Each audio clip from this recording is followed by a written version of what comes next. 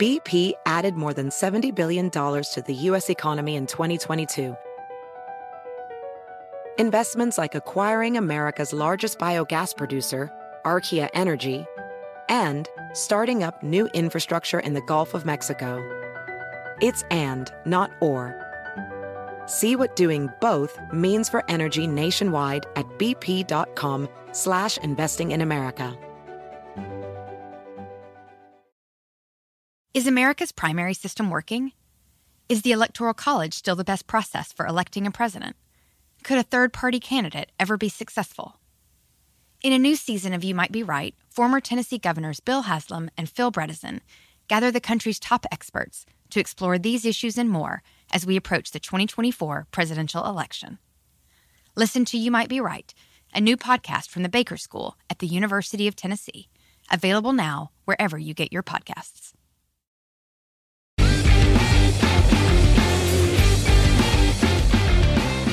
And welcome to Copfather. I am Craig Bromell. Joining us today is Rob Cribb. Rob is an investigative reporter at the Toronto Star.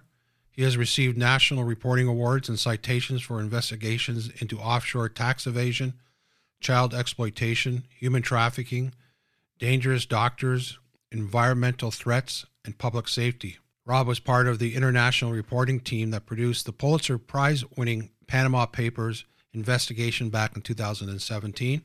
And I call a good friend I've known for years. Big shot reporter and a good buddy of mine. How you doing?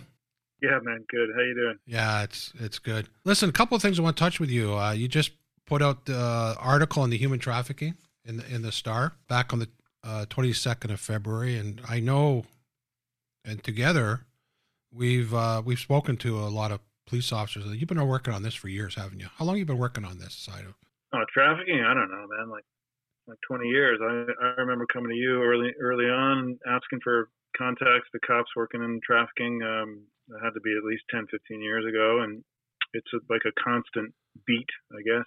It's a story that never ends, unfortunately, and it's dark and dirty, and it's one of those stories that, it's hard to tell. It's a tough nut to crack always, and it's one of the reasons we don't talk about it nearly enough in this country. It's hard to get at it.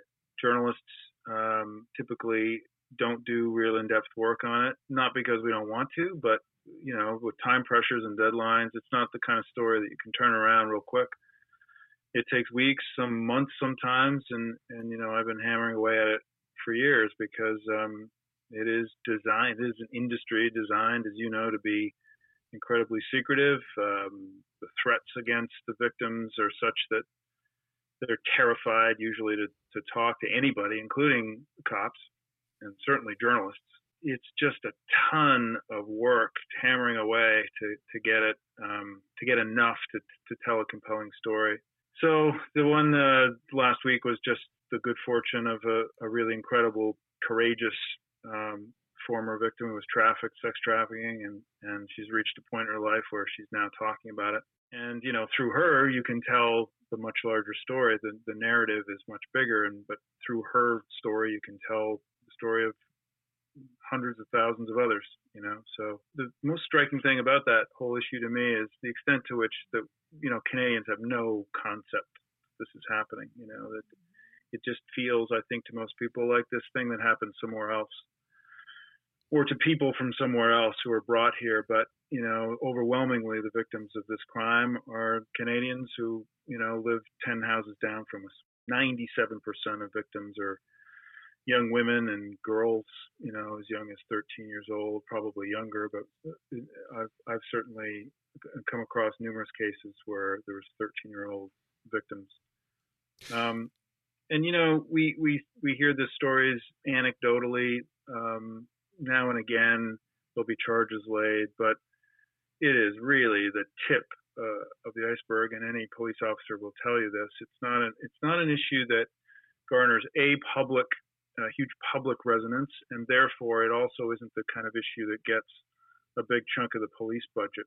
And this isn't me saying this is police officers saying it. Yep. There's a tiny number of units in this country that are devoted to trafficking, and as a result, it doesn't get the kind of cases. So there's been according to Stats Canada, like 1,700 cases on the public record.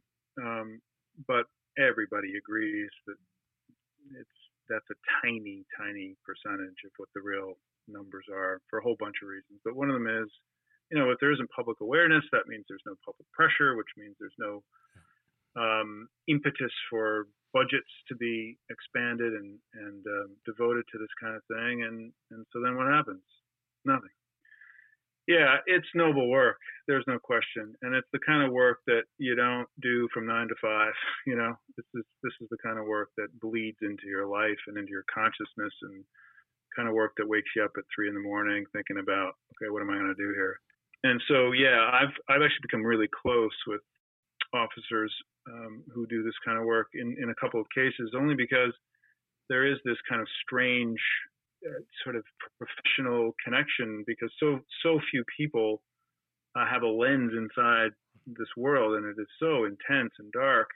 Inevitably, you end up telling stories and sort of sharing the human experience of working in this area. I guess I feel kind of a fraternity with and a sorority, I suppose, with officers. Many of them are female officers. Some of the best in the business are female officers for a whole bunch of reasons, I think. But yeah, I've come to deeply respect that particular area of police work. Yeah. Well, they've told me they're just as impressed with you when it comes to the effort you put into this, because whether child exploitation or human trafficking, your investigation reporting is pretty much taking all over the world, right? I mean, that's nice of you to say, buddy. It does feel like slamming your skull against the brick wall most of the time. These stories take extraordinary amount of time and effort, and I'm blessed to work in a place like the Star that allows me to do that. Most places wouldn't, But you publish them, and of course you feel like you're doing something good and that you're making a contribution, and at the very least you're raising public awareness and consciousness. But I can't point to any stories in this area like trafficking that have changed the law or public policy or inspired political reaction.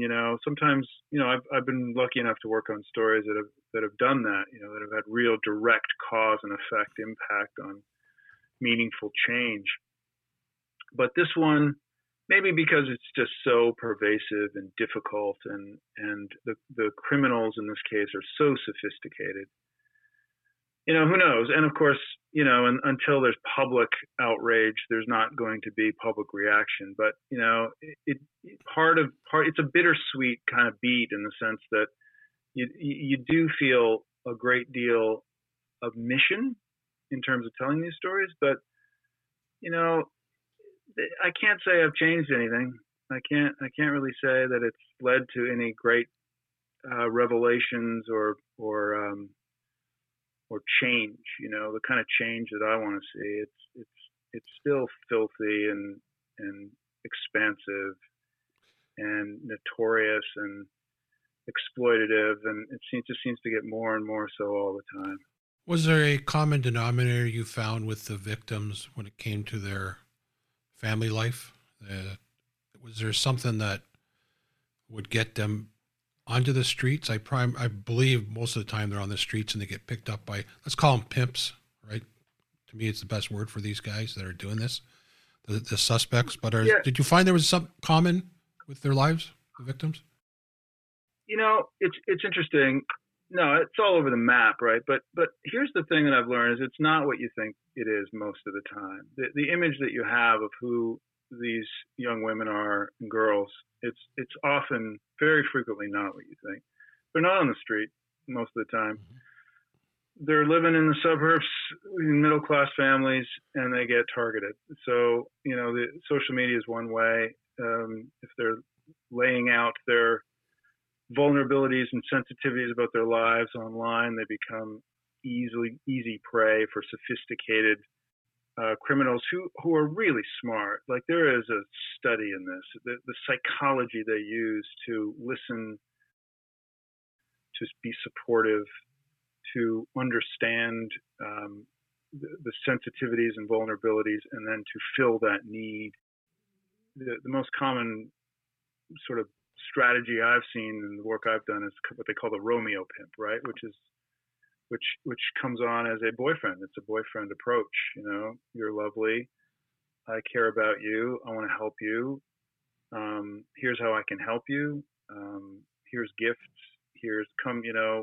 If you want to leave your parents, come stay in my condo. It's a very, very warm and charming approach. That's how it starts out. Yeah, that's how it starts out. Yeah, and it's very effective. It's very effective. And these are not idiots. These are not dumb guys.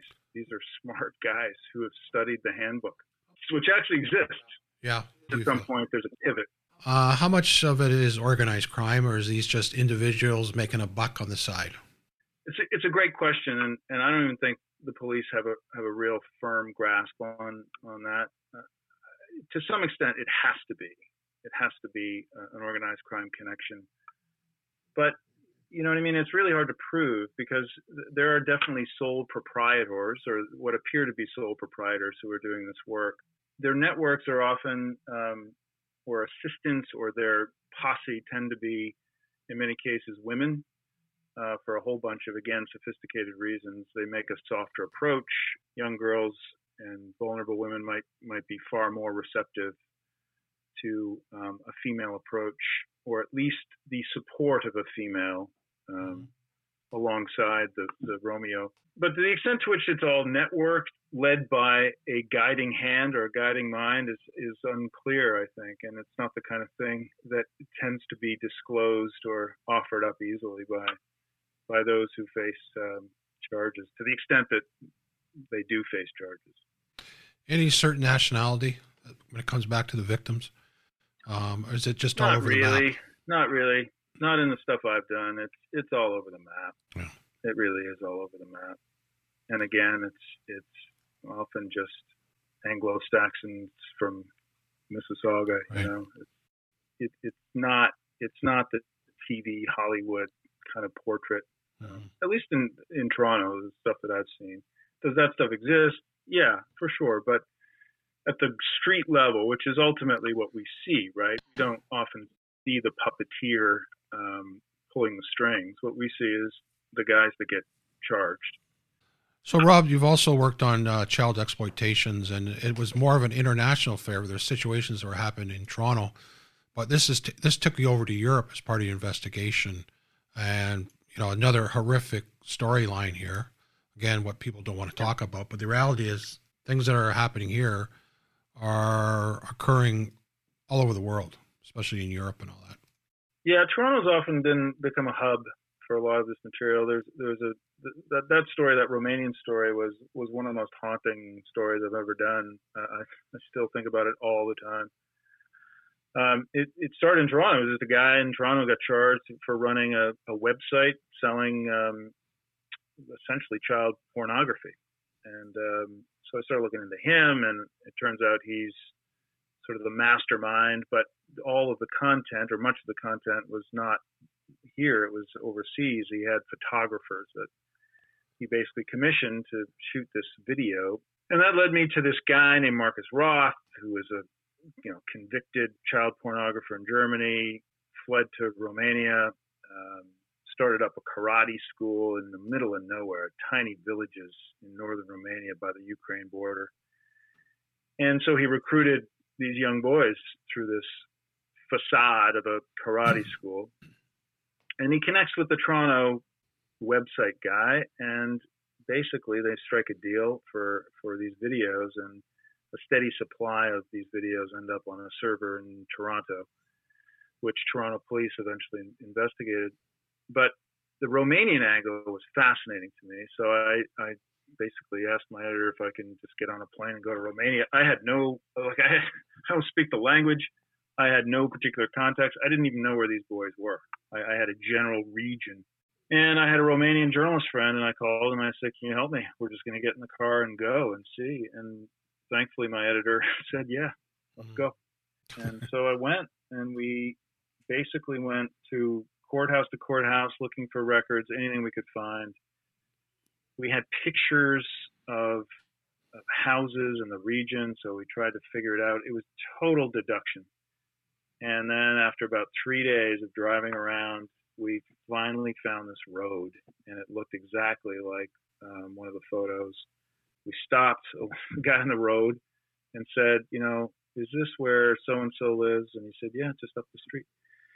And it led to interviews with, I think 8 or 10 of the boys who had been in these videos that the Toronto police have been staring at for a year, not knowing where they were or who they were.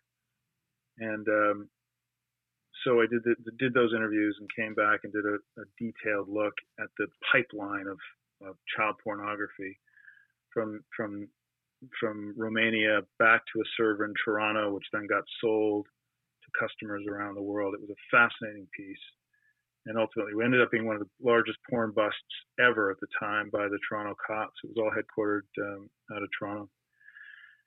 And it's to this day, I hear from a couple of them, and I think about them all the time. I mean, their lives, they were utterly decimated. They never really recovered. These are young boys in a small village. They were saved. They were saved, right? They were saved. Yeah. Yeah. Well. Yeah. A lot of credit to you, buddy. I mean, that's the end result of what the work you do is that, it's a topic people are afraid to talk about, very, very unpleasant, but it has to be spoken about in a public forum to get to the results that you've gotten to, which you should get all the credit in the world for, along with the Toronto Police, because you work together with them. We were embedded, yeah. I worked behind the scenes with them. We were able to follow the investigation, and then we went off and did kind of our own.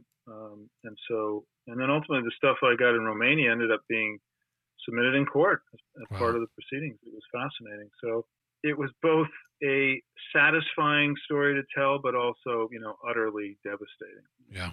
There's joy in it. Let's go on to the Panama Papers. I actually just watched the documentary. Talk about your involvement, how you started it out, what came about, because you were a big role in it. From, I guess, the Canadian perspective of this is a massive undertaking. Who approached you, and how did you get involved with something like this? Won all kinds of awards, properly so. Put a lot of people away, prime ministers, not just gangsters, but there was a lot of things going on that shouldn't have been. So how did you start into that? Phone call? I got a phone call, man. I do a lot of international work, collaborative work with other journalists. And there's sort of a club of us who all like to work together, because a lot of journalists don't. They just don't. They're lone wolves, and they don't particularly want to work with other journalists. But I learned a little while ago that it's just far better to team up and combine forces and brain power and reporting and share, because ultimately, if you're in it to tell the best story, you're going to get the best story that way. So you got to set aside ego and bylines and that nonsense and actually decide that what's best for the journalism, and ultimately it's almost always better to team up. So I'd work with a bunch of these people, and it was a group called the International Consortium for Investigative Journalists. They're based out of Washington, and they got this leak, which was the biggest leak ever in the history of leaks. And they were assembling a team of reporters around the world, because there was 11 million documents touching every country. And there was no way any one organization was ever going to handle it. So they called me. They said, we want you in, and we want the Star in, and we're going to have a meeting in Berlin, and we want you to come. And at the time, I didn't really get it. I thought, it sounds really interesting, but I didn't understand it. I didn't understand, because nobody'd ever done anything like that. Nobody ever seen a leak like this. So just briefly talk about the leak. What was it they had? What was it that was so spectacular? 11 million documents. What were in the documents that caused this? I understand close to 300 reporters, up to 300 reporters worked on this. So what's the template of the Panama Papers? So it's basically documents from a law firm in Panama called Mossack Fonseca. And it's a law firm that had gained an international reputation for setting up companies for the wealthy, largely the wealthy who want to move money offshore. Like shell companies. Shell companies, all forms of companies, and set them up in such a way so that they were able to move money offshore, not pay taxes on it, avoid their national tax coffers, and avoid any scrutiny because their names wouldn't be on on record, right? So there would be straw man directors. We found one woman who worked like a law clerk at this law firm, who on record was the director of hundreds, maybe thousands of companies. Wow, it's ridiculous. Wow, she's a low-level law clerk, but she was effectively running a battery of hundreds of companies around the world. So it was an entire fiction. It was a fascinating, complex array of any document you can imagine. So from passports to memos, emails, correspondence between the real owners and the company, Mossack Fonseca, their lawyers, their representatives, money transfers, bank drafts, like you name it. And it was all ultimately searchable for us behind a highly encrypted, protected wall. And only the reporters had access to it. And we worked away somehow for a year without being hacked or detected. And each reporter would sort of focus on their country. So obviously I worked on Canada, and we identified, hundreds of Canadians that were in there. We ultimately had to make some decisions about who we were going to look at. But it was totally unlike anything I'd ever seen to see before you on your computer screen this kind of information, like sort of the proprietary hidden documents, the signatures from wealthy Canadians signing the creation of corporations in which they're saying that they will not be named, that they pick people they don't even know whose names are on their companies. And then the movement of wealth that flows from that. So this is all money coming from Canada, ending up in a bank account in Panama or one of the other tax havens. Utterly fascinating. And, it's since then, there's been a number of similar leaks. And it's become, again, kind of a beat for me. Like I just did one recently on the island of Jersey. We had another leak completely unrelated to this that showed us behind the scenes of a number of Canadian companies that were involved in a very complex layering of corporations offshore from one jurisdiction to the next, and you can trace the money. And, the extent to which this happened, like who knew? Nobody knew about this. Nobody knew about this because nobody could get these documents. These are documents that are hidden in places where the law says that they can never be disclosed. And for us to get copies of those, it was walking on the moon for the first time. Yeah, and just so everybody understands, where I came from this is, paying taxes annually. Our taxes are higher because of people like this, because they're not paying taxes. So we have to make up the difference. And we're talking billions among billions of dollars in taxes here.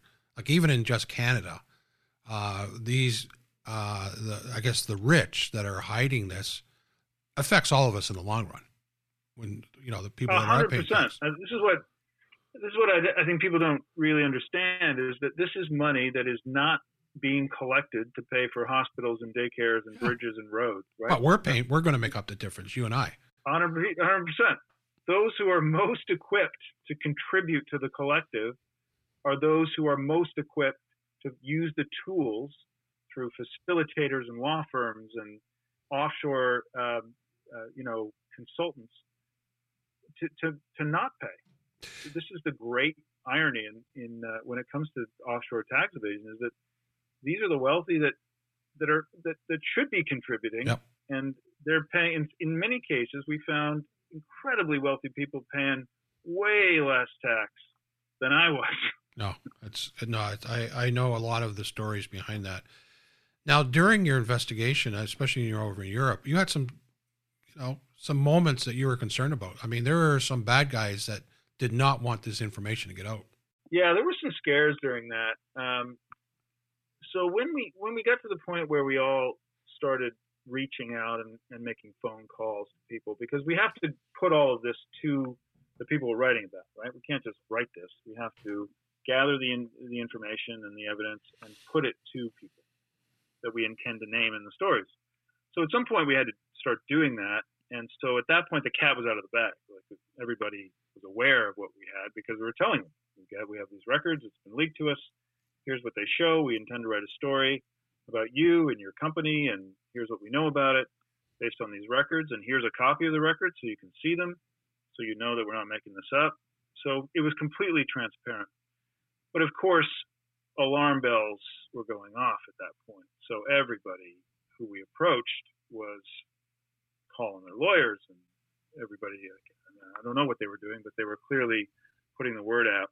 And I think a number of us have stories to tell, just strange stories. Like nobody that I know, was attacked or anything. But man, I remember we were in London, and it was a big meeting of the journalists, and we were working on some stories. And so we were in London, UK, and we decided we'd meet for dinner. And so I remember sending a note to the group saying, you know what, why don't we meet at this pub at such and such a time? And I never heard back. So I ran into a colleague of mine from the Star in the lobby of the hotel, and I said, nobody ever got back to me about that. And he said, yeah, they got back. They sent a note back, and they said, we're meeting. I said, I never got that email. So I checked, and it didn't come in. And then I started checking other things, and there's a whole bunch of emails that I had missed, and then I couldn't figure it out. So I thought, there's a problem with my email. Maybe because I'm overseas or something. And then one thing led to another, and so we're having dinner, and then 2 or 3 other journalists mentioned it's weird that their emails are down. Anyway, long story short, we quickly figure out that all our emails have been hijacked, or at least a bunch of us. And this is my personal email, not my Toronto Star email. This is my personal email. And so we're walking along, we're figuring this out, and then all of these weird messages start appearing and disappearing. And at one point, my entire mailbox had been completely deleted as I'm walking down the street at Oxford Circle. And so we all ran underground into the subway, shut off our phones, pulled batteries out where we could, and just kind of huddled together, trying to figure out we're clearly under attack, so they know that we're here. And ultimately, we did investigations in it. We handed our phones over to IT, and it was Russian. There was Russian hackers who had figured us out and had placed malware in our phones and were surveilling us and our movements. So that's why we sort of hid under the subway away from a cell signal for a while. And there was several other things. Technically, in terms of being hacked and things like that. I mean, of course, this is small potatoes relative to some of the attacks that journalists face, but it was surreal. It was surreal to know that it was out there and that the bad guys kind of knew what we were doing and they were watching. It was a fascinating ride. Now, the first publication or newspaper that got the tip from the original source was in Germany. Am I right? It was a German? Yeah, that's right. Now, the source, we'll call it the greatest deep throat ever, has never been identified, correct? No, just John Doe. He did write a kind of a treatise explaining why he did it, which we published. And essentially what he says is that he became aware, he's in a position to have access to these documents, obviously, that he took them to authorities before he came to journalists in several countries, and didn't get. I didn't know that. A real response, and it was an act of personal outrage, effectively a righteous indignation that he saw this going on, and the fact that nobody was doing anything about it. There was no oversight. There was no international collaboration among law enforcement to address it. And ultimately, the only step left for him was to go public by approaching journalists. And he's triggered in many ways kind of the cards falling, because several others, there's been probably a dozen more cases now of people that similar to him who are in possession of this kind of information who have come forward and essentially emulated what he did, and I, for what, and many people have differing views about that, obviously. My view as a journalist, of course, is that he is the highest form of humanity. He came forward at no personal gain, all downside, no upside for him, and brought to public's attention information that had never been known before in a way that affected sweeping global change for the better that has impacted millions of us. And to clarify, you say him, but we don't know if it's a male or female either. And obviously, they want to stay anonymous because there'd be a huge mark on their back. I mean, there's just, let alone as soon as the Russians are involved, I mean, and who knows else. Now, just to finish off, taking down some very powerful people. I think the Prime Minister of Iceland, I think David Cameron was involved. It's taken down some pretty big players out there globally. Yeah, Prime Minister of Pakistan, there was huge, I mean, pick a sector of industry, FIFA officials, Olympic officials, it was sweeping. Been incredible. Celebrities, I mean, we had to sort of decide, like, what do we publish and not publish? There were so many names, some of them household names, some of them very senior political names. It was a smorgasbord of wealthy, powerful people around the world. Well, listen, my friend, as always, fascinating stuff. You've done such a good job at what you do. I've always been impressed with it. I really want to thank you for joining us and giving your insight. Thanks. Thanks, everybody. This is Copfather, and anything you want to let us know, info@copfather.com. Send us a message, anything you want to talk about, any tips, and I appreciate you joining us. Thanks, everybody.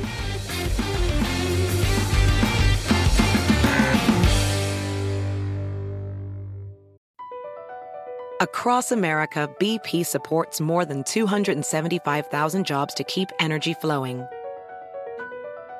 Jobs like updating turbines at one of our Indiana wind farms and producing more oil and gas with fewer operational emissions in the Gulf of Mexico. It's and, not or. See what doing both means for energy nationwide at bp.com/investing in America. Want the same expert advice you get from the pros in the store while shopping online at DiscountTire.com? Meet Treadwell, your personal online tire guide that matches you with the perfect tire for your vehicle. Get your best match in 1 minute or less with Treadwell by Discount Tire.